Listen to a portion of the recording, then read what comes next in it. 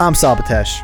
I'm Robert Arari. It's Tuesday, April 7th, 2020. And it's another quarantine episode of Casual Pour. It's a lot. It's a lot. It is tough. It is tough to be quarantined. What have you been doing this week during your quarantine week? Oh, man. We just launched Mind Reader Medical, which is one of... We have Mind Reader, which is one of our divisions, which does a lot of home and office products, and we source products from all over the world. So we could source any product basically. So we figured, there's a big shortage of equipment, so we're working on that. And I'm just, all resources are being pushed there, so it's nonstop. And when you're talking to China, you have to talk to them at night and in the morning, because their nights and your mornings are all different. I'm exhausted. I am so tired right now. I don't even know what I just told you. I don't know what I just said. You just lost it. I have no. I think it made sense. Made sense to me. No, I got what you were saying. Okay, and listen. Let's acknowledge the fact we're supposed to be drinking on this show right now. I'm drinking tea. I'm drinking. I don't want to say water, but I'm drinking water. Listen, well, I'm not gonna drink alone in my apartment. Like, I'm not. Why? I'm not gonna. You got me on Zoom. That's true. Well, why aren't you drinking? Because if I drink, then I can't get on the phone with China tonight. Fair enough. Listen to all of our viewers. I mean, our listeners and viewers. Whichever one you are. We're getting a lot of views now on our videos too, which has been really cool. Really, really cool. Listen, but anyways, it's kind of weird to all of you guys, we promise will. Yeah, we promise that we will be back to drinking soon. It's just no. I'll drink next week. I'll do it. I'll do it if I'm not as busy, and we'll figure it out. Oh, you don't have alcohol in your house? Yeah, but now that you made the commitment on air, I could get alcohol for the house. That's true. That's true. You know, in New York, they're considered essential stores. I think people need a beer right now. That's what I'm saying. So, I'll drink next week. It's an off week. It's an off week. Maybe we'll drink next week. I know it's called Casual Pour. We're going to get back to it. We promise. We're going to drink so much. Be like Trump. We're going to drink so much. It's going to be unbelievable. You've never seen people drink like we've drunk. What's on the show who's on the show this week? All right, so we got a pretty packed episode this week. This week, we're going to be talking about Quibi, the mobile-first streaming platform that launched this week. We spoke about it on another episode. Quibi. It's not good. It is not. It was supposed to be a revolution in mobile streaming. It was supposed to change everything. They raised a ton of money. It was supposed to upend the industry. Got the best investors from the biggest companies, and I don't think it lives up to the hype. But I'm not gonna say I told you so, but actually I'm gonna fucking say it. You can say it. I fucking told you so. I knew it was gonna suck, and it sucked. But we're gonna talk about that in a minute after our conversation about Quibi. We're gonna call up some friends and hear how them and their portfolio companies weekly responded to coronavirus. Our weekly call-ins. We're still trying to figure out what we're gonna call that segment, but. And then after we call in our friends, we're gonna actually play an older interview from a simpler time. When we were allowed to see each other in person, and coronavirus was just a headline from far on the other side of the country. I mean, universe. A man named Emil Davitian. Emil was a former national security advisor, specifically cyber policy advisor for the Prime Minister of Australia, before he started a incredible geofencing company called Blue Dot. We're going to talk about what geofencing means and what it's like when your company grows up. They just raised another big round, and they're growing pretty fast now, and he's got a team all over the world, and we're going to talk about what it's like to manage a company like that and taking it from idea to all of a sudden having this big company. Then after our conversation with Emil, we are going to talk about Zoom. Zoom is facing a class action lawsuit between all of its users and its service. Basically, Zoom has been giving information to Facebook, surprise, surprise, without its users' permission. So that's what's on the roster for this week. Wow. Sal, how did you feel about Quibi? So if you watched the show before, one topic, which just seemed to like go throughout every single one of our episodes, and I don't know why, but it just worked out that way, is Quibi. So just an intro on Quibi. If you don't know what suck. Quibi is, I'm not going to comment on that yet. Let's hold off for a second, but let's just talk about what Quibi is. Okay. Quibi launched Sunday night, right? So Monday. And the idea of the service is they wanted to make content that was short form, that can be watched on your phone when you get in an Uber or while you wait for your table at a restaurant. And each episode of each television show, it's like a Netflix, is only, but it's different than a Netflix because it's only 7 to 10 minutes long, right? Or a Quibi, as they call it. Right, or a Quibi, as they call it. It was started by Jeffrey Katzenberg, the former head of Disney Animation back when they were really doing amazing things. And then he went on and started DreamWorks, right? Did that, started some really amazing movies like Shrek, sold that off to Universal and Comcast. And then he went on and started this service, raised $1.75 billion, and hired Meg Whitman, the former CEO of eBay and HP, to now be the CEO of Quibi. So a lot of money, a lot of fanfare, original shows with people like Chrissy Teigen. They brought back shows like Punk'd from MTV back in the 90s. So a lot of just hype here, a lot of hype. And the promise was, we're going to reinvent mobile content. Content wasn't made for mobile. We're going to make mobile-made content by making short-form content that fits in your pocket. I thought it was going to be great because I'm a huge Jeffrey Katzenberg fan, and it sucked. And it sucked. It sucked. There was never anything about Quibi that made sense to me. 7 to 10 minute, that belongs on YouTube. Put it on YouTube. Have great YouTube videos. Don't try to make an entire mobile app out of it. And then secondly, don't try to get people to subscribe to it, especially having a subscription with ads. What are you trying to do? How far are you trying to squeeze your customer? It was ridiculous. And by the way, now I've downloaded it. I wanted to give it a shot. I really, I wanted to be wrong because I hate the idea that $1.8 billion just went into something and it could be this bad. So I really wanted to be wrong. I watched a few Quibis today. Did you watch some Quibis? You did? Okay. Yes. I watched Punk'd. Okay. I watched Chrissy's Court. Okay. I watched some of them. And it's just... I really wanted to be wrong, and I'm sorry, but I just wasn't. Quibi sucked. You know what the problem is? What? The promise was that the content was supposed to be higher quality. Like, that was the promise. The promise was you're going to get better quality content in short form. You can't get that anywhere else. You can't get that on YouTube. The problem is content wasn't that much better than YouTube. It was maybe marginally better than YouTube. So I'm going to pay $10 a month for something that's marginal, or $8 a month that's marginally better than YouTube. The content's not some of the content's not good. Chrissy's Court, horrible. Horrible. It was really bad. No, it was really bad. It was like cringy bad. And then there was another show, Manhunter with Liam Hemsworth and some other guy. It was that guy, the villain from James Bond. I forgot his name, but horrible. I mean, the acting was so bad. It was like they knew. It's almost as if they thought that Quibi wasn't going to be a good app, that just wasn't going to work out. And it's like, well, I guess they're paying us a lot of money, so I'm just going to be in this thing, and I'm just going to act in it. And they launched during quarantine time, right? Which you could say is a good thing, right? It's content. People are sitting on their couches watching TV. Problem is, they didn't launch an Apple TV app. They didn't launch an internet connected TV app. It's only on your phone. They don't even have an iPad app. The point is, you're supposed to use it in the car going somewhere in an Uber or when you're waiting for your restaurant table, but you can't do either of those things right now. So maybe they should have pivoted their business model a little bit and launched with a TV app. I don't know. I'm upset about it. They can't pivot their business model before you launch. That's also why you don't raise $1.8 billion before you launch. Who'd they get investors from? Who were their investors again?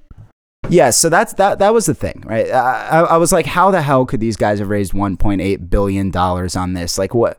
How did people put this much money into this? I get that the executive team is amazing, but are they $1.8 billion pre-launch amazing? I never heard of that. But then I looked into the investors. Some of their investors are like 21st Century Fox, Warner Brothers, Time Warner, Walt Disney, Sony Pictures, and Viacom, MGM, all these big studios and production companies put money in. And the reason I think they did that, honestly, is because I think that they all felt the burn from missing out on streaming when Netflix first hit the market. So they were all like, okay, we don't want to play catch up again on whatever the new medium is going to be to get, the new streaming medium is going to be to move content online. So we may as well invest into this kind of experimental They didn't want to miss the medium. Yeah, they didn't want to miss the boat. Which I don't blame them. Yeah, I guess it's just there has to be a better way to do it than to raise $1.8 billion on it. Now that I've used Quibi, I think that they're double, triple, quadruple fucked. What I saw here was exactly where YouTube can go next. If this becomes amazing, another thing that YouTube can do, if they're just like, yeah, this is picking up steam, this is pretty interesting and formidable, is we could just let content creators subscribe directly to them and subscribe directly to content creators, and they could be collecting subscription revenue on a bunch of different creators, and all the incentive to want to create great content, like to create great content, would move straight to YouTube because there it's more direct. I think YouTube should invest more money in quality content. I think their YouTube original series are good, but I think they could be better. That's one. And two, I just thought about this, but if you look at where Quibi sits, okay, not even on like a Netflix and then YouTube scale. If you compare YouTube to Snapchat for a second, and then you look at you have YouTube on one side, very creator driven. You're mostly watching on your phone, but the length can be anywhere from 2 minutes to 25 minutes if you wanted it to be. And then you have Snapchat on the other side, which was meant for your phone to be vertical. I'm talking about Snapchat's originals and like their magazines. To me, I've seen Snapchat's original series. They're not much. Quibi's content is not much better than Snap's original series. So on one end, you've got Snap's original series, which are just okay. So Quibi is a little bit better than that. But then you got YouTube on the other side, and Quibi's not much better than YouTube's content. And then there's no problem with YouTube, and there's no problem with Snapchat. So you've got a new service that's trying to fit into this really slim little hole. Yeah. But most of all, at the end of the day, if the content was good, if the content was great, like if you put it on and like, oh, this is great. Like this show is great. I love that actor. What a great storyline. That's so interesting. That's great. If they had all those pieces, like, content is king, as they say, then I think they'd have a chance. But the content isn't good. So you're trying to reinvent the medium, but your content isn't good. It doesn't make sense. It is. Salah's fully shrugged shoulders right now and confused about the content. I'm upset. Jeffrey Katzenberg, if you're listening to this, call me. I want to talk about this. Because you're a smart guy. You've done some pretty incredible things. You made a lot of money. What's wrong? Why the hell did you? It's actually interesting. I like what you're saying because I think that like maybe the mistake I've been making, because you have to subscribe to it, is like I've been trying to compare them to a Netflix. Either way, like you just said, it still sucks. And by the way, if they want to go that route, YouTube again could still kick ass because YouTube has more content creators than anybody in the world. All they have to do is empower their content creators just a little bit more, and it's really, really, really game over. I don't see a reason why Punk'd, right, with Chance, I don't see a reason why that had to be on Quibi. Honestly, look, I mean, bottom line, there's nothing here that impresses me about Quibi. No. There's nothing here that makes me feel like Quibi is gonna make it. Look, good for all those huge media companies for giving it their best shot and trying to find a new medium. I get the fear that put them into it. They had a great team too. You had the tech and you had the content. Beautiful, beautiful, beautiful. Everything on paper looked like it was going to be great, and then you get it and it sucks. Where do you think media is going to go now?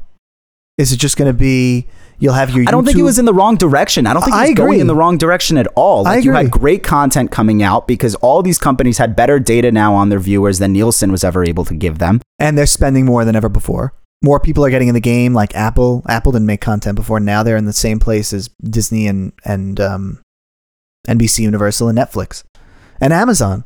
Yeah, so I don't really think that media was like, I don't think it was broken. I really don't. So I really don't understand like the thesis behind Quibi. I don't understand why it needed to exist, why the timing made sense. I don't understand any of it. And I'm not impressed once I used it. I agree. If Jeffrey Katzenberg is listening to this, my friend, Jeffrey, my dearest friend, Jeff, J-Man. J-Man. You became famous and you made all your money on making great content, great movies, great content, and putting great people, great creators together. I don't know what happened here. And I'm not going to say it's your fault. It's not your fault. Maybe it's your fault. But what's important is that you can still save this platform. Just make great content. Go back inside. Go find that place that made Shrek and all those hit DreamWorks and Disney movies. And just apply it to Quibi. If you can make great content on Quibi, I still think it could be saved. Maybe. Look, they got 90 days before my free trial runs out. So if they happen to put it together in the next 90 days and they fix everything about them, before the end of June, sure, great. You heard it. You heard it right there. You heard right it here, there. guys. If you really just upend the entire business, turn everything around from a market positioning perspective, from a content perspective, then you might be able to get $4.99 a month out of me. Maybe. You'll keep Robert as a customer. Maybe. All right. Anyways, now let's go talk to some friends. Okay, let's talk to some friends. Okay, now we're going to talk to Marcus Stroud. Marcus is a founding partner at TXV, which is a venture fund based in Austin and Dallas with a presence in San Francisco. He leads their health, wellness, and fitness investments and some of their B2B enterprise investments. So he's going to talk to us about what he's up to, what his companies are up to, and just how he's dealing with this whole thing. Bring him in. Marcus, what's going on? Hey, what's up, man? How's it going? We're just trying to hang in, How you dealing with this whole thing? Unlike a lot of people, I mean, this really, really sucks, obviously. Like, it's terrible to turn on the news and you see so many people dying, you see so many people misplaced from work, you see just so many just awful things. And, we've personally been affecting that.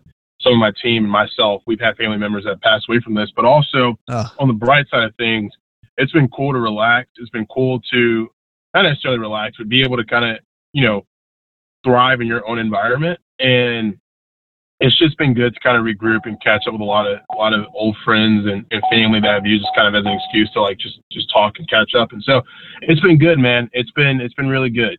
You recently made an investment into Future Fit, at-home fitness company. Could you talk a little bit about kind of how they've been responding to this, how things have been looking for a company like that?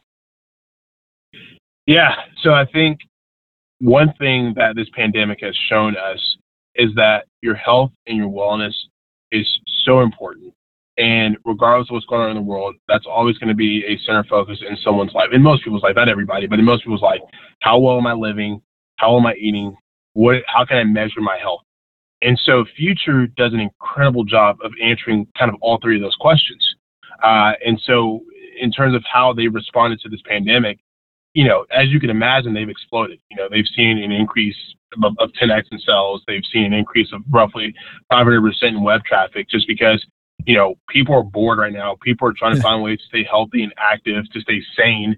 And so Future, like a lot of their competitors, have just found like a completely new audience. And so it's been crazy and awesome to see how much they've grown, how much people are loving the product, and how much people are, feeling like they're able to stay sane because they have, a training app that holds you accountable. And so they've done really well as a result of kind of everything that's going on. Love that. And then as a firm, right, as TXV, how are you guys responding to this? Are you guys still actively making new investments, sourcing new deals? Or are you reserving capital for your existing portfolio companies? Yeah, I mean, we're opportunistic, man. So we're still looking at deals. We're still looking at, the first priority for us is our portfolio companies. How can we support them? How can we aid them? You know, if there's a capital need, how can we kind of help fill in the gap? But also, you know, I feel like there's always a ton of opportunity at the bottom of the market. If this is the bottom of the market that people are claiming. And so you look at, and you have so many venture investors and people in general who point to the financial crisis and companies like WhatsApp and, you know, Instagram and Zoom and Uber, you know, that came out of that, you know, and I feel like you're going to see a lot of those type companies that come out of this that focus on making remote work more efficient, that focus on making your health and wellness more of a priority virtually. And so I think for us, we are still actively investing. We're still actively sourcing, and we're still actively, you know, monitoring our portfolio companies. Cool. And our last question, and I just need you to settle the debate for us real quick. Are you? Yeah. How are your eating habits? Are you eating like crap? Are you eating extra healthy? I mean, I know you do. I know you're in charge of health and wellness, but you can be honest. It's a safe space. Yeah. You know, man, it's dangerous living in Austin, Texas. I tell you, 'cause this is like taco capital of the world. This is taco capital of the world. So unfortunately, I've had my fair share of tacos these last 2 weeks, but I've also cooked more meals in the last, you know, 2-3 weeks than I have in the last like 3-4 months. And so I think it's been a 50-50. Like, I'm definitely still the same kid who's eating way too many tacos and guacamole on Saturday and Sunday, but Nice. I'm Love also it. eating some really good food during the week. So it's been hit or miss, man. Nice. Love it. Nice. Okay, cool. All right, man. Thank you for calling in, and we will catch up soon. Sounds good, man. Have a good one. Thanks, guys. Yep. Bye. All right, cool. We'll talk to you later. Cool Good one. guy. Very I cool. can just tell. I love Marcus. All right, and now we're going to talk to Oliver Diablo Hurwitz. Oliver is the head of Logos News, a new news company that you're going to start to see a lot more of coming up pretty soon. Whole focus of their company is trying to strip news of bias. I think something that we could all use right now in the age of misinformation, disinformation, and all of that. That's a great idea. Great idea, and even greater guy. Anyways, let's bring him onto the line. Yeah. Oliver. Hey, what's up, guys? Do you want me to Hey. turn on my video? What? No, you don't have to. I mean, you can. Yeah, it's fine. It's a podcast, you know. So, Oliver, we want to talk a little bit about Logos. How have you guys been managing operationally through this? Yeah, so just for listeners, so yeah, my company, we're basically a marketplace for news providers and news consumers. So basically all the journalists on the platform have reputations which consumers can basically interact with and actually vote on. So you can, endorse journalists for subjects they write in. You can rate the bias of content you're interacting with, so the actual articles and whatnot. And the business model is like Twitch insofar as these journalists can actually convert their readers and their audience into paid subscribers for their content monthly. In terms of, I've been, as I just kind of said, I've been running my company remotely since before the summer of 2019. So honestly, it hasn't really changed much. Some of my people who've been working for me obviously have been affected by it, but nothing too serious. But one thing I have noticed is I've kind of used it as an opportunity to learn from the best. So, I mean, to my understanding, at least from Silicon Valley, the big boys are like GitLab and Stripe. Stripe, I don't think, is 100% remote, but at least all of their development teams are remote, whereas GitLab is 100% remote. Wow. So one of the things recently that I started taking is basically GitLab's remote playbook. I think they just released it to basically the whole world recently. So that's a really great resource. But, one of the things with remote culture is, how do you actually create a culture? And some of the things that I think that they've done that are great that we started doing is we basically almost have like a mandatory debriefing after meetings. So we basically have like a permanent, we don't use Zoom, we use Google Hangouts. So we have like a permanent link to a video call that anybody can just jump into like before or after meetings. And people have actually started using it, and I think it's really good. And one thing that GitLab does that I'm going to start doing pretty soon is they also like basically encourage like team members to like do like virtual coffee chats. I know it sounds kind of weird, but I think it's kind of cool, you know, especially right now. But yeah, just to give you a quick answer on it. Yeah. And then kind of on the bias side of things. Right now, there's a huge information vacuum when it comes to information about coronavirus. I mean, you have people saying like, you got to use hydroxychloroquine or whatever. How are you dealing with that? I mean, you guys are getting more information than probably anybody right now. How are you guys sifting through the noise, and how are you guys trying to figure out what is actually the right information to get to our readers at the right time? It's really difficult, right? Because, I mean, our company is, I mean, the name Logos, you know, there's many different etymological interpretations of it. If you look at our logo, it's basically, it's almost like the yin and yang. It's a black comment box and a white comment box overlapping. And so we really kind of have this idea of, you know, the platform is almost like a manifestation of like the dialectic. So we're not trying to position ourselves as the arbiter of truth, but rather just trying to create a platform that puts all sides, or at least all viewpoints, in one place so that the viewers really can make their, you know, best judgment of what they want to believe. So one thing, for example, it's interesting. There's been this one author on our platform. He kind of switches between writing about like political stuff versus biology, because he has a degree in biology, but he's also pretty interested in politics. So one of the features that we have on our product is before you actually read an article, you can basically see like what the relative like authority of the person is in the subject. So this guy, sometimes he writes political articles, sometimes he writes scientific articles. So recently, when he's been writing the scientific articles, before you click on his article, you can see how many votes he has in biology rather than politics. So it's kind of interesting. You'll see like a different reputation for each subject. Obviously, our platform is like pretty young, but that's kind of one of the things that we're going for, which is that we want to basically be able to really carve out like an authority for each person's, reputation within certain domains. Settle a debate for us. Closing question. Settle debate for us. Bait of the week. How are you eating? You eating healthier, less healthy now because of coronavirus? How are you handling your new dieting from home? Oh man, I mean, I'm definitely eating more, which is good. I have so much food. More of the good stuff or the bad stuff? I'd say it's a balance, you know? Yeah. I'm just trying to make sure I have a little bit of weight on me. I don't want to be too thin, you know, because if I get sick, I'm going to lose weight. So I almost feel like it's that's one way to look at it. That's interesting. You know? Yeah. I mean, dude, I get this virus. I mean, I'm definitely going to lose some weight. So, but yeah, me too. That's why I'm doing it for sure. Eating decently well. Nice. Okay, man. Cool. All right, man. Thank you for calling in.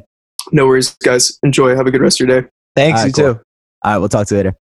All right, now we're talking to Steve Fletcher. Steve and his brother run a private equity and real estate development firm. They're pretty well diversified between venture capital investments, so startups like Keto, Future Fit, True Energy, and a bunch more, as well as a ton of real estate holdings and real estate development holdings. So let's get him on the line. Yep. Steve, how you doing? Rob, what's happening, guys?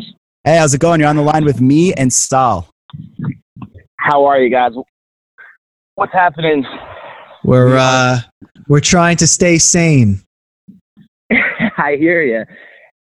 And actually, as you say that, I am just walking along in New Orleans right now, actually, just trying to at least leave the house. You know what I mean? Yeah. What's the vibe like over there? It's pretty crazy to see New Orleans without a lot of people everywhere. I must say, it's pretty much a ghost town right now. So, oh my God. But in terms of work stuff right now, on the real estate side right now, especially, they were actually deemed as essential labor. So we're actually doing construction right now 7 days a week. That's, I mean, as a whole is awesome, but of course, as you see, for a city like New Orleans, it's obviously driven around travel as well as tourism, it's absolutely tough. You know what I mean? Yeah. Oh Interesting. yeah, I could imagine. And so how's your venture portfolio responding to this right now? We kind of see a lot of opportunity now around real estate, actually. So I would say in terms of venture investments, we'll probably slow it down for the next quarter or so.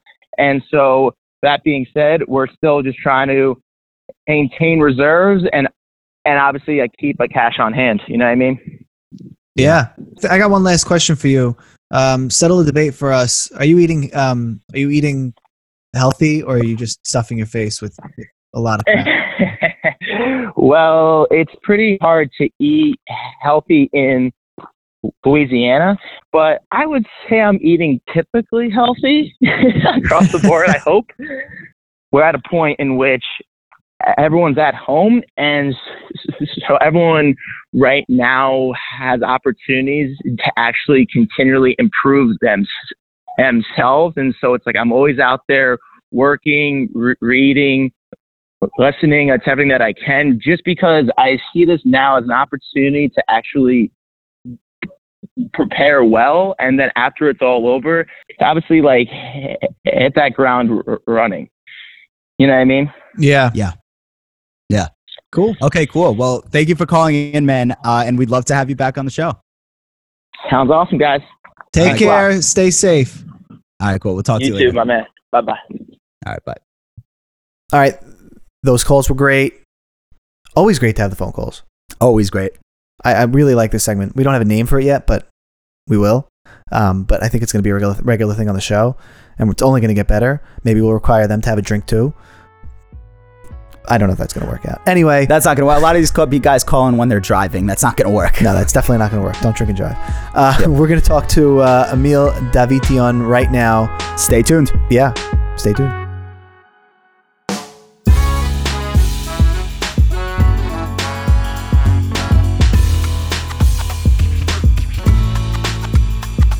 And we are back with Casual Pour. Today we are sitting down with Emil Davitian. Emil, thank you for coming in today. Hey fellas, how are you? Thanks for the invitation. Emil, what are you drinking? Oh man, a bit of Glenmorangie. Fantastic, man. Sharing whiskey with you guys. Yeah, what are you drinking, so? I'm having the Glen Roths Brothers Scotch. Yeah, it's a nice one, isn't it? It's great. Yeah. It's great. I like it without ice, no ice. You're sticking with the Japanese? I am. I'm sticking with the Japanese. I got my Suntory again. Yeah. Nice. That's Robert's new my new favorite. New usual. But I think that geofencing is something that a lot of people don't fully understand. And so it would be really helpful is if you could just give a quick background on what is geofencing and how are people using it and how you're using it. Of course. And thanks again for the invitation, guys. So we're a location services company, in my company Blue Dot. And before we even get into the tech, it's really all about the location itself. How do we make a location mean something more to an individual that's experiencing it? And one of the things like that, we live and breathe is that, if you look at our company, people are all from every corner of the world, migrants, refugees, people across Australia, the US that have had their own personal journeys. And the thing that we find the most meaningful is that a whole bunch of random people have come together from every corner of the world. And what it's like is people on a journey, what a location means, what the power, we talk about it as the power of place at Blue Dot. Mm-hmm. It's like the same location can mean multiple things to people, And what do you mean by that? Yeah. Well, I always use imagine one of the nicer restaurants you've been to in the past year. Okay. Right? That same restaurant, you could sit at the very same table, right? And it has completely different meaning. So for you, it could have been the first time that you've eaten there. It was a good experience, maybe even transactional. It doesn't really matter. For the person before you, they may have proposed to their husband or wife. The person before that could have signed the biggest deal that they've ever done, right? So the very same location means these different things. And all of a sudden at Blue Dot, we had all of these random people that had nothing to do with each other, but knew intrinsically what the power of place was, come together to create software and technology that enhances the power of place for individuals. And so what we've created, to answer your question, is software that integrates on mobile. Like you've ever had, like every location-based app that you've had, but we just do a really exciting version of that understands when an individual has arrived at a location and can do something really special on their phone. Mm-hmm. You know, and so using that software to add something to bring people together, and we're purely B2B, it's enterprise software. We integrate into the app and help deliver a special experience or transaction when someone arrives at a location.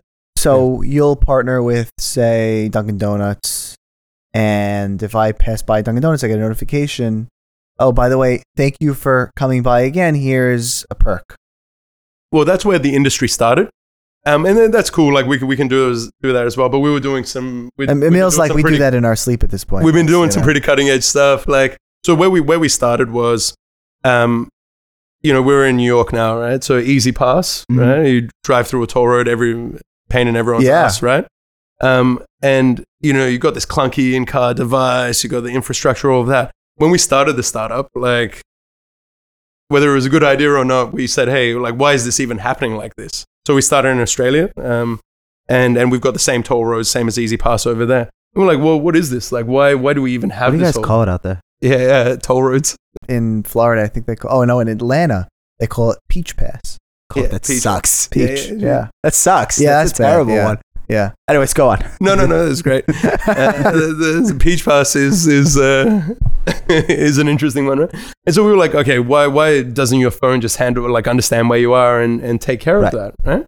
And so then we joined an accelerator. We started building. We thought we were going to build the app, right? Like build a consumer-facing app. We're like, how do you even work out where someone's phone is in a car that's moving 100 miles an hour potentially down to a lane of a road? The person can't even touch their phone. You got to trigger payments. And it was even so much more complicated than we thought. And so we had to do years of R&D and all of that. And literally, it's all across Australia already, but literally this week, it's perfect timing. It's been launched on Easy Pass in Virginia, DC. It's like you can download our clients. Congratulations, man. Yeah, amazing. So, simply put, I could be driving on the highway. Yeah. And right now I have to stop at the Easy Pass, and then if I don't have my Easy Pass on me, I pay the toll with cash. If I have the Easy Pass on me, I stop, it lifts the gate, and I keep going. With Blue Dot, it's I am just driving, and it knows, okay, that's like the actual point on the GPS and on the map where this person gets charged, and anyone who passes point X on the map gets charged, $15 or whatever the toll That's is. Exactly right. You don't even stop, nothing like that. I don't even know it's happening. No, basically. exactly. But then, like, if we kind of zoom out from that a little bit, right? Or what is the location itself, right? So think about it. Imagine identifying any place in the world, your wingspan. Draw a virtual line on a map anywhere in the world. As soon as somebody crosses over, they could be walking, they could be driving, and you understand where they are, and you're delivering something that matters to them then and there. So by my wingspan, you're saying that you can draw basically like a 6-foot line anywhere in the universe digitally, and if anyone crosses that point in the digital universe that you've created this line on, it will trigger an action. Exactly. Spot on. Yeah, 100%. I want to drive home the point of the potential here of geofencing, because one of the things that really attracted me to what you were doing is people have either no idea what geofencing is, or they have a very specific use case in mind. I mean, people have heard it in the context of politics, and that has its own privacy concerns and things like that. I was wondering if you could talk to me about how geofencing is being used for good, how it's being used in general, and how this is going to shape the future. Absolutely. Do you just fucking touch the microphone? I did, but I saw the looks across the room. I wasn't. Is that Whoa, how does that affect the sound quality? Man. Shit. Okay, no, but tell us. Yeah, I'm getting passionate if I'm grabbing the mic. Right? So geofencing, separate to our company, just the geofencing is a technology. It's a thing out there. It's one of the ways that you can manage or implement location services. Right? If you look at Google Maps, and if you've looked at it on your laptop or your desktop, this is easier to visualize. So imagine any location. It could be a restaurant, a sports stadium, an airport, whatever it is, it doesn't matter, anywhere in the world. And you draw a virtual perimeter, a zone, right? It could be a circle, a rectangle, it could be polygon, whatever it is, right? It is a physical space that there's no hardware anywhere, it's just mobile, right? But it's a place that you've defined on the map.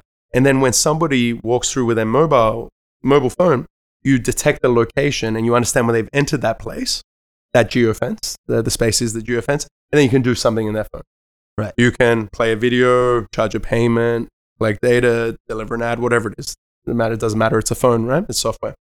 And so the geofence is the space And the challenging part is understanding when someone's arrived. Where'd you come up with the idea? What was that process like? And then I also want to know, follow-up question, picking the right co-founder. Yeah. Because they say you spend more time with your co-founder than your significant other, and you really need to pick the right person. Yeah. So Yeah. what's the dynamic there? Yeah, 100%. So like, well, on that one, like he picked me, man. I picked, we picked wow. each other. No, not in that way, but Right. like we were friends already, right? Great. Like so I was like flying back to. So we started the company in Australia, right? You were close friends? Or? Yeah, best Okay. friends, right? So we're part of the same group, right? And like we picked each other. He didn't pick me, but like I flew back for. In Australia, we've got Boxing Day, so the day after Christmas, that's like the best public holiday because you just all catch up with your friends. Interesting. Right? Huh. It's like the Super Bowl for us, I guess. Yeah. It is, yeah. The less chicken wings and but it's 100. Oh yeah, for sure. That's great, For sure. So I flew back. I spent Christmas in my city in Australia called Adelaide. Right, Mhm. It's like a southern city, like our wine region in Australia, and on Boxing Day, literally caught up at a pub. We were having a beer, and I was like, "What are you up to?" etc. And he's like, "Got this great idea. You're gonna like drive through a toll road. Your phone just understands it. It pays for it. All of that, right?" And he was like so excited, and he's such a sharp guy, right? Like almost all of the IP comes from him. He just like the way his mind works is amazing, right? And like I was looking for a change as well. I was like trying to work out exactly what I do next then, and there is such a big element of randomness and naivety and inexperience and all that's huge, like huge. Right? And we just dived headfirst into creating like never before existed technology for a toll road. You didn't find that industry. daunting? Like, what if it takes 5-6 years and We thought it'd be quicker. got We it thought it'd be easier. right? We didn't understand the dimensions of the problem. Sure. We didn't really understand product. We didn't really understand the nuances of product strategy or management or enterprise sales. We literally created, boys, we literally created an R&D company. Neither of us are software developers. Created an R&D company to create. None of you are software developers? No. Oh, that I did Even not better. know that. Yeah. I didn't know so, that. Okay, so we're tapping into like geospatial, like, You're just really that sick of fucking tolls? Yeah, it's like man, if I got to pay one more fine, like he's done. I'll lose my shit. Right? So, like tapping into literally GPS, like into satellites, right? It's geospatial, right? We have 7 patents. This is really fundamental Intel chip analogy type technology that's on the device, right? 7 patents, fully granted, US, Europe, etc. Like high-speed transport with payments. Never created a software. Like, it was But how did you nuts. know? Like, if you had to, you obviously had to hire a programmer. How did you know what to tell him? Well, my co-founder is very technical and very sharp. Oh. He's just not an engineer. Like right? knows enough to be dangerous. And Well, that was the part of the success, right? Part of the thing, right? Where it was like he was not formally trained, so he didn't have the same restrictions that training gives you, Mhm. and he would just be creative. And I worked in technology, he worked in tech, etc. Right? Like, I'll go head to head with with engineers and all of that, right? It's a you tech ever company, think- man. You got to be fluent in it, right? And he was just sharp and Do you solve ever- problems. Do you ever think, because when you're going to start a company, the big deal, do you ever think it's not the right thing to do to partner with a friend? Because Yeah. me and Robert in the past, I know this. I was gonna say. we've had so many quote unquote opportunities to work together on things, and it was always like, we just we may have a problem if we work on a company together, so it's not going to work out. So, what are your thoughts on that? It's very easy to hang out with someone and have a beer. There's another thing to go through the biggest ups and downs of your life Oh yeah. together and get through even stronger on the other side. And my co-founder, Philip Eldridge, right? Man, the guy is amazing. The like natural generosity that the guy has. Wow. Amazing. Right? And so I've learned a lot from him, and you kind of just ride with it. And then over so many years, right? Like, man, I have my downs, he has his ups, he has his downs, etc. And you all chip in and you get through it. And you balance each other out, basically. 100%. That's the key. Yeah. My That's the key. my father was actually saying that because a close friend of his started a business with his wife, right? And it was he asked like how have you managed this to date? And he said, there's been points in my life where I have thought this company was going to fail. There have been points in my wife's life where she thought this company was going to fail. But fortunately, those two things never happened at the same time. Yeah, that's so true. And that's not a coincidence, right? Where you get through challenge after challenge after challenge in chronological order, right? Or is that just some random, strike of fate? Like, no, of course not, right? It's because one person holds out physically and mentally and emotionally to get the other person through. And then the other person takes their turn and does it. That's and does so it well and does said. It, right? That's so well said. That's what it's not. It's not an accident that like you just happen to take turns, right? Someone takes the lead on tackling the problem you're saying. And so the thing I learned from Phil, right, is that, right, whenever you have that deliberation with a partner or a founder, right, you'll know in your heart of hearts, right, when it's not working or when it's working. So absent that, like before that point, right, approach it with generosity, right? Like it's just like, hey, err on the side of it, just give and give and give. Mm-hmm. It'll work out. And when it doesn't work out, it's not working out not because you did one thing or another. It's just because it wasn't meant to work out, right? Ultimately. Well said. Yeah. Well said. Yeah. And so the thing is that like, but your question was, how do you find a partner in general? But there's many elements to that, right? Like, first of all, this isn't about Phil and I, but just in general, we've had a lot of interactions with partners, founders, etc., right? And not everything needs to be done in the first conversation, in the first month, in the first 6 months, right? Understand the true meaning of time, right? Understand what timing means in everything, in life, in a negotiation, in a partnership, in a relationship, right? Right? That is what so much of life is driven by, right? In a really important emotional, personal sense, right? And so when you're not sure, that's cool. The other person's probably not sure. So take your time, So I want to switch gears Of course. for a second. You were once a startup. I probably wouldn't consider you guys a startup because you're 7 years, right? Yeah. Thanks for bringing that up. Yeah. That's great. No, it's a good I told you beforehand, like, I got a red line. It's a good thing. It's like growing up, Yeah. But what when you're starting a startup, there's a certain mindset, right? It's like raise money and survive. And then at what point, what year, I guess, did that mindset switch to like, oh, we're good, but now we just have to focus on growth? Yeah. And that's a mindset switch. Or has that mindset ever even really shifted? No, you're absolutely right. Like it's good question. Yeah. It's shifted multiple times necessarily, right? And you're absolutely right. It is a mindset. It's a deliberate thing. So I'll give you a specific example. It's not a time thing because sometimes you create something and the product market fit is there and it just skyrockets in a year or two. Other times it takes longer, whatever it is, right? It's not necessarily about time. It's about stage, experience, opportunity, all those things, right? And so one of the things that recently we went through, right? We've come from a deep R&D, takes a lot of product development. Then you find your place in the market matures. We've expanded to the US, find our feet in the US, even understand what the name of the companies we're trying to sell to are, let alone, how the market works. All those things take time. But then the thing about a founder or a leader in general, right, is that how do you take the emotional pain that you experience? How do you take that vulnerability, the things that we all go through, right, and then transform that to help the team have some cover, have an umbrella to do their own thing, right, and to go through their own process, right? And one of the things that I said last year to our team is that we've got to move out of a survival mindset to a growth mindset, right? This was last year. Last year, right? And it's not that we weren't growing before that or that we didn't go through the change, but you have legacy, right? You have baggage. You have things that build up that you can see it in the way people talk or the way they think through problems. If you approach the problem, this hypothetical problem today about who to sell to, how to sell, what product to develop, whatever, and you approach it today without any baggage, just the circumstances, would your answer be the same as you're telling me right now with all the baggage that you have? Right? So you really had to get the team focused. Yeah.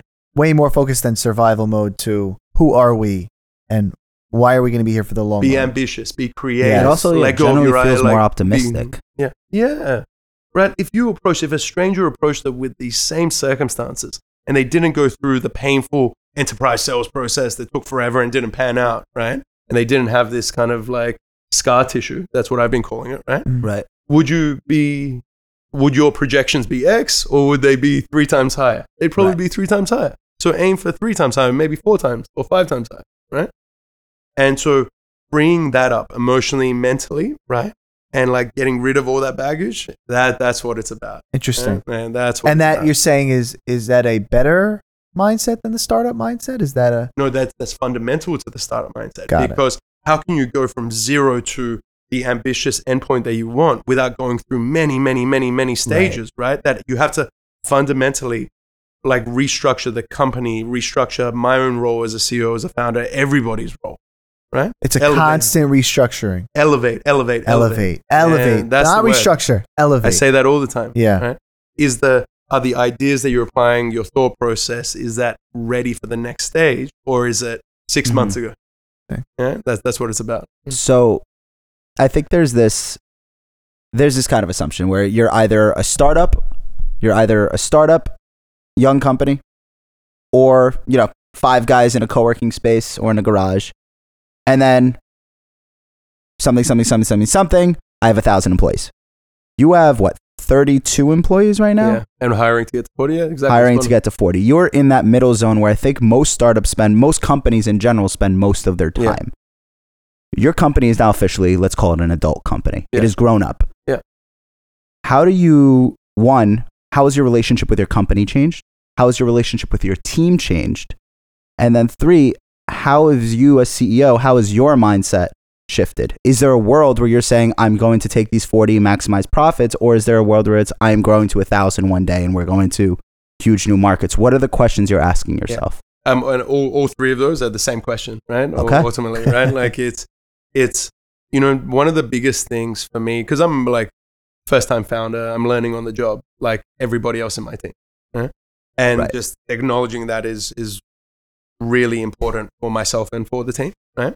And so like the thing is, right, how do you reinvent your own leadership and your own sense of leadership? So I had this picture of a CEO, of a leader, as like this lion that is out in front, that shields everybody from the negative experiences, from the risk, from the bad news. It's like, remind me to tell you about my launch party afterwards. Is the inspiration for the Fire Festival? Is that I hope not. No, it's a long story. One of my interns got punched in the face. It was a whole thing by this like drunk guy on solo. It was a whole conversation. Oh man, can't wait. Like, it's brilliant, right? And so like, how do you like, just even for myself, man, like I want to work on interesting things. I want to have like this growth myself, right? I'm 7 years in, right? And so how do I motivate myself and energize myself in a way? And I found like, okay, first thing is, right, am I giving myself some physical space and time to be creative, right? Like literally getting out into, I'm not from the US, right? So I travel everywhere that I can, right? Go into like Sedona in Arizona and get in like the cliffs, all of that stuff, right? And just read and write and think, right? As an American, I've never been to you haven't? wherever the fuck that New York, was. man, it's its own planet, right? Like, you know what I mean? Like, yeah, it's great. Right? And so that's an element, right? And then as soon as you get there, within like, you can spend one day there, right? And the ideas just flow, right? You listen to 2 podcasts and read a book and the ideas flow and you just start writing and you go back there. And it's like, and that's the real energy, right? And then you go, okay, I can't just be day-to-day tactical stuff, right? Like you would normally, right? You still do it when you need to, but that's part-time, right? So then it becomes about, okay, for us, right? I'll give you a specific example. So 40 people, right? Half of our team are engineers, predominantly, half are non-engineers. Plus we've got geography that matters. So most of the engineers are in Australia, separated from our customers in the US, right? And then even our team in the US is spread out all across the country, right? So man, am I giving people something to connect with, right? Are they working to the same game plan, right?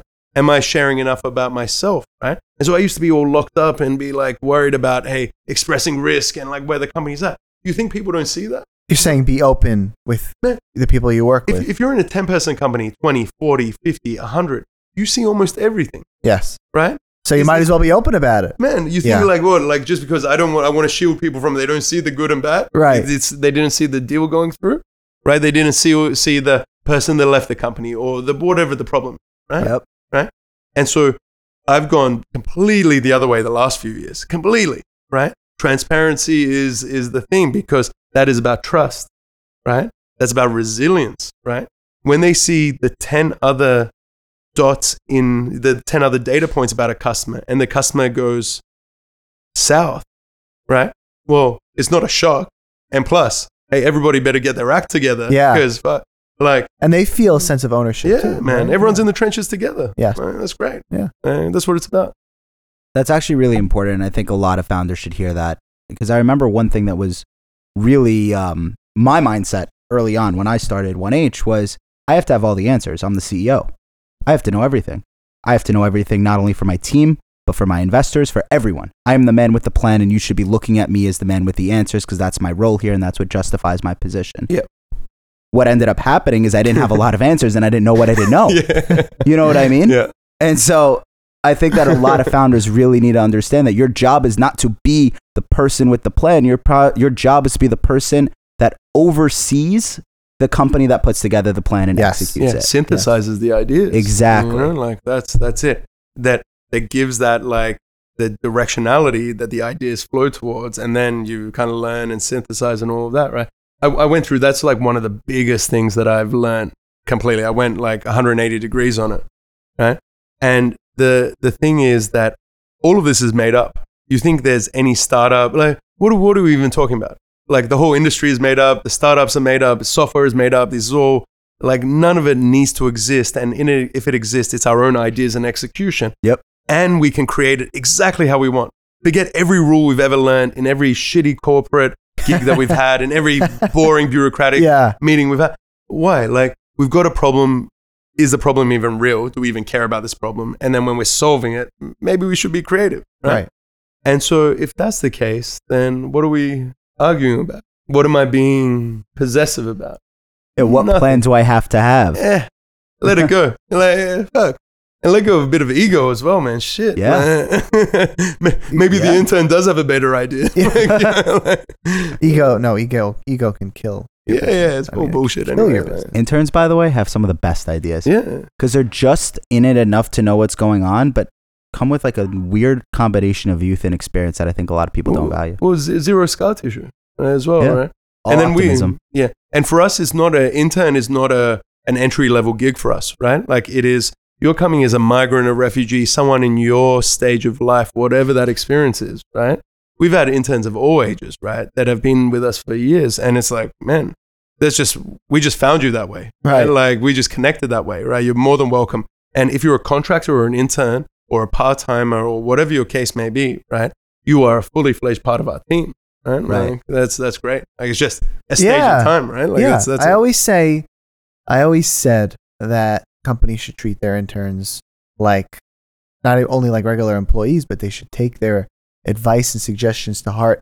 And if you give them that autonomy, they'll pay you back in spades because they just want to prove that they can make things happen.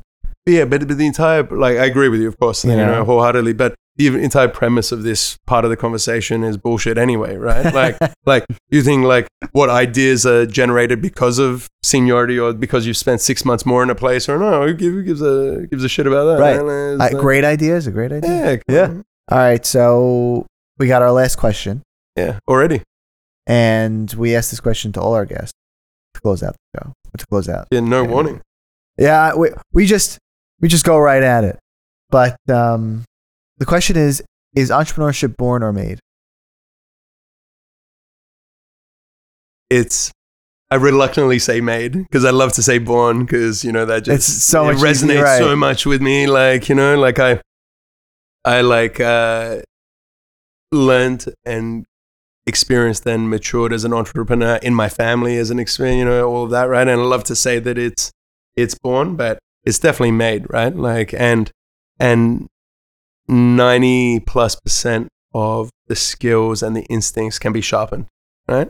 Yeah. And it's just about, in the end, it's more about circumstance than birth, obviously, right? It's more about survival and necessity. Yes, necessity is the mother of invention. That's it, man. If you're comfortable, what's the entrepreneurship? Is it redundant?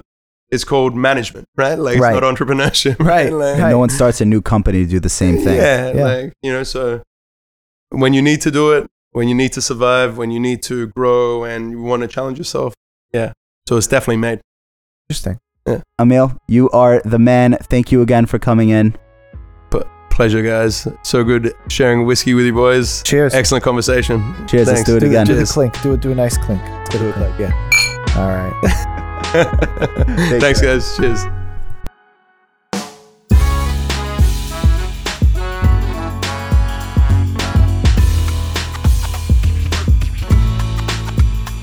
Okay, we are back. That was Emil Davition.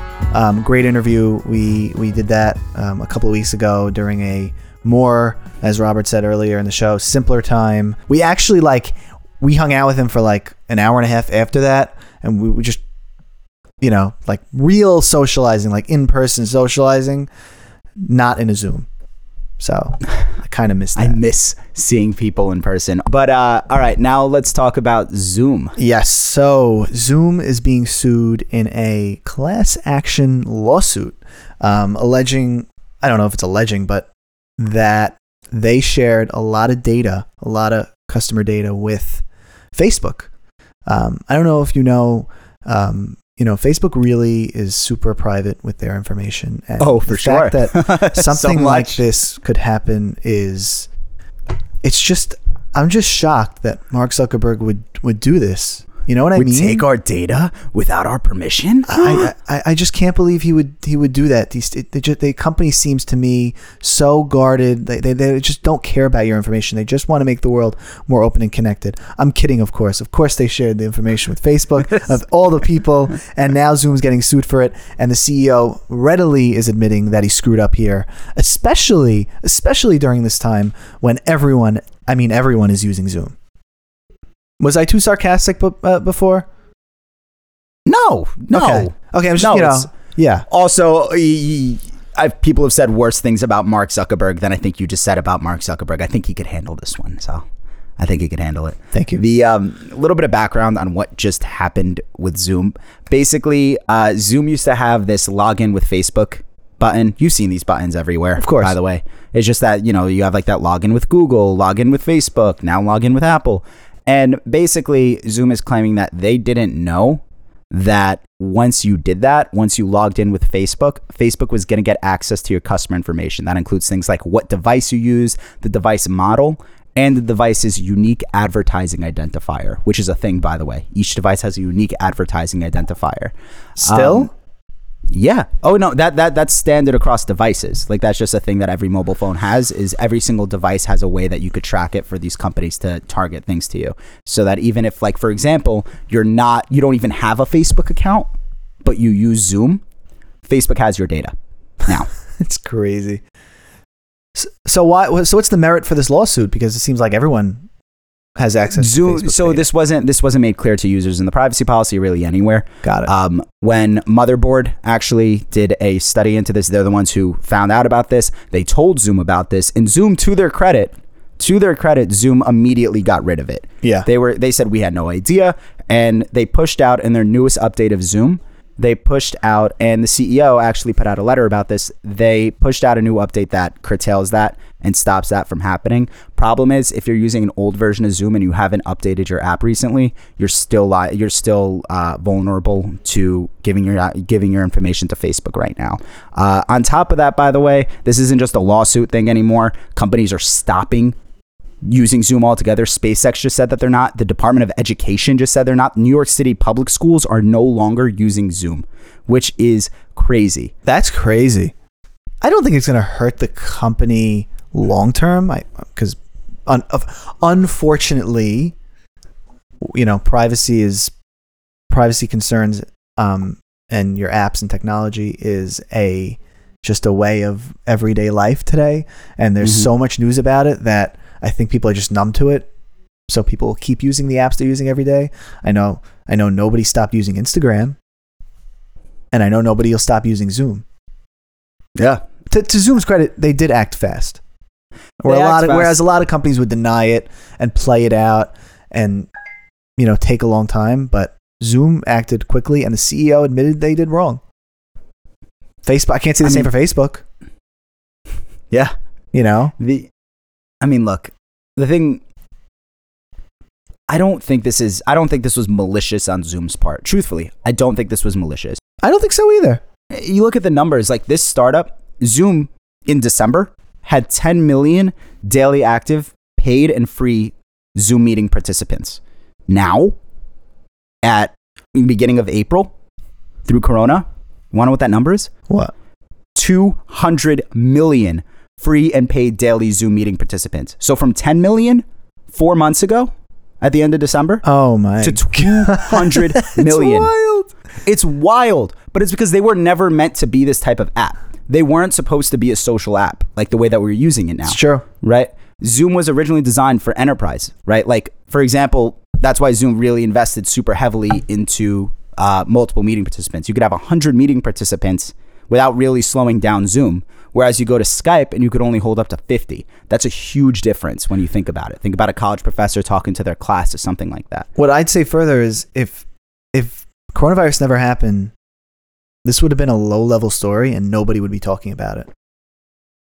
Well, I mean, because at the time it would have been a scale of 10 million users. Exactly. Like, it wouldn't have been 200 million. Right, exactly. But I think the news really propped it up in a crazy way because of coronavirus and because everybody's using Zoom. It became a bigger story than it would have been. It's a low-level screw-up by Zoom. I got it. Facebook's really at fault. We know that. They're dealing with that every day. We see news about that every day. But on Zoom's level, okay, they screwed up a little bit. They didn't sell your information. They immediately took steps to combat this. For example, most importantly, they've completely halted all of the development of new features. At a time where they're growing faster than ever, they are not developing new features. They put a complete freeze on it. Instead, all of their technical resources right now are going towards privacy and security on the platform.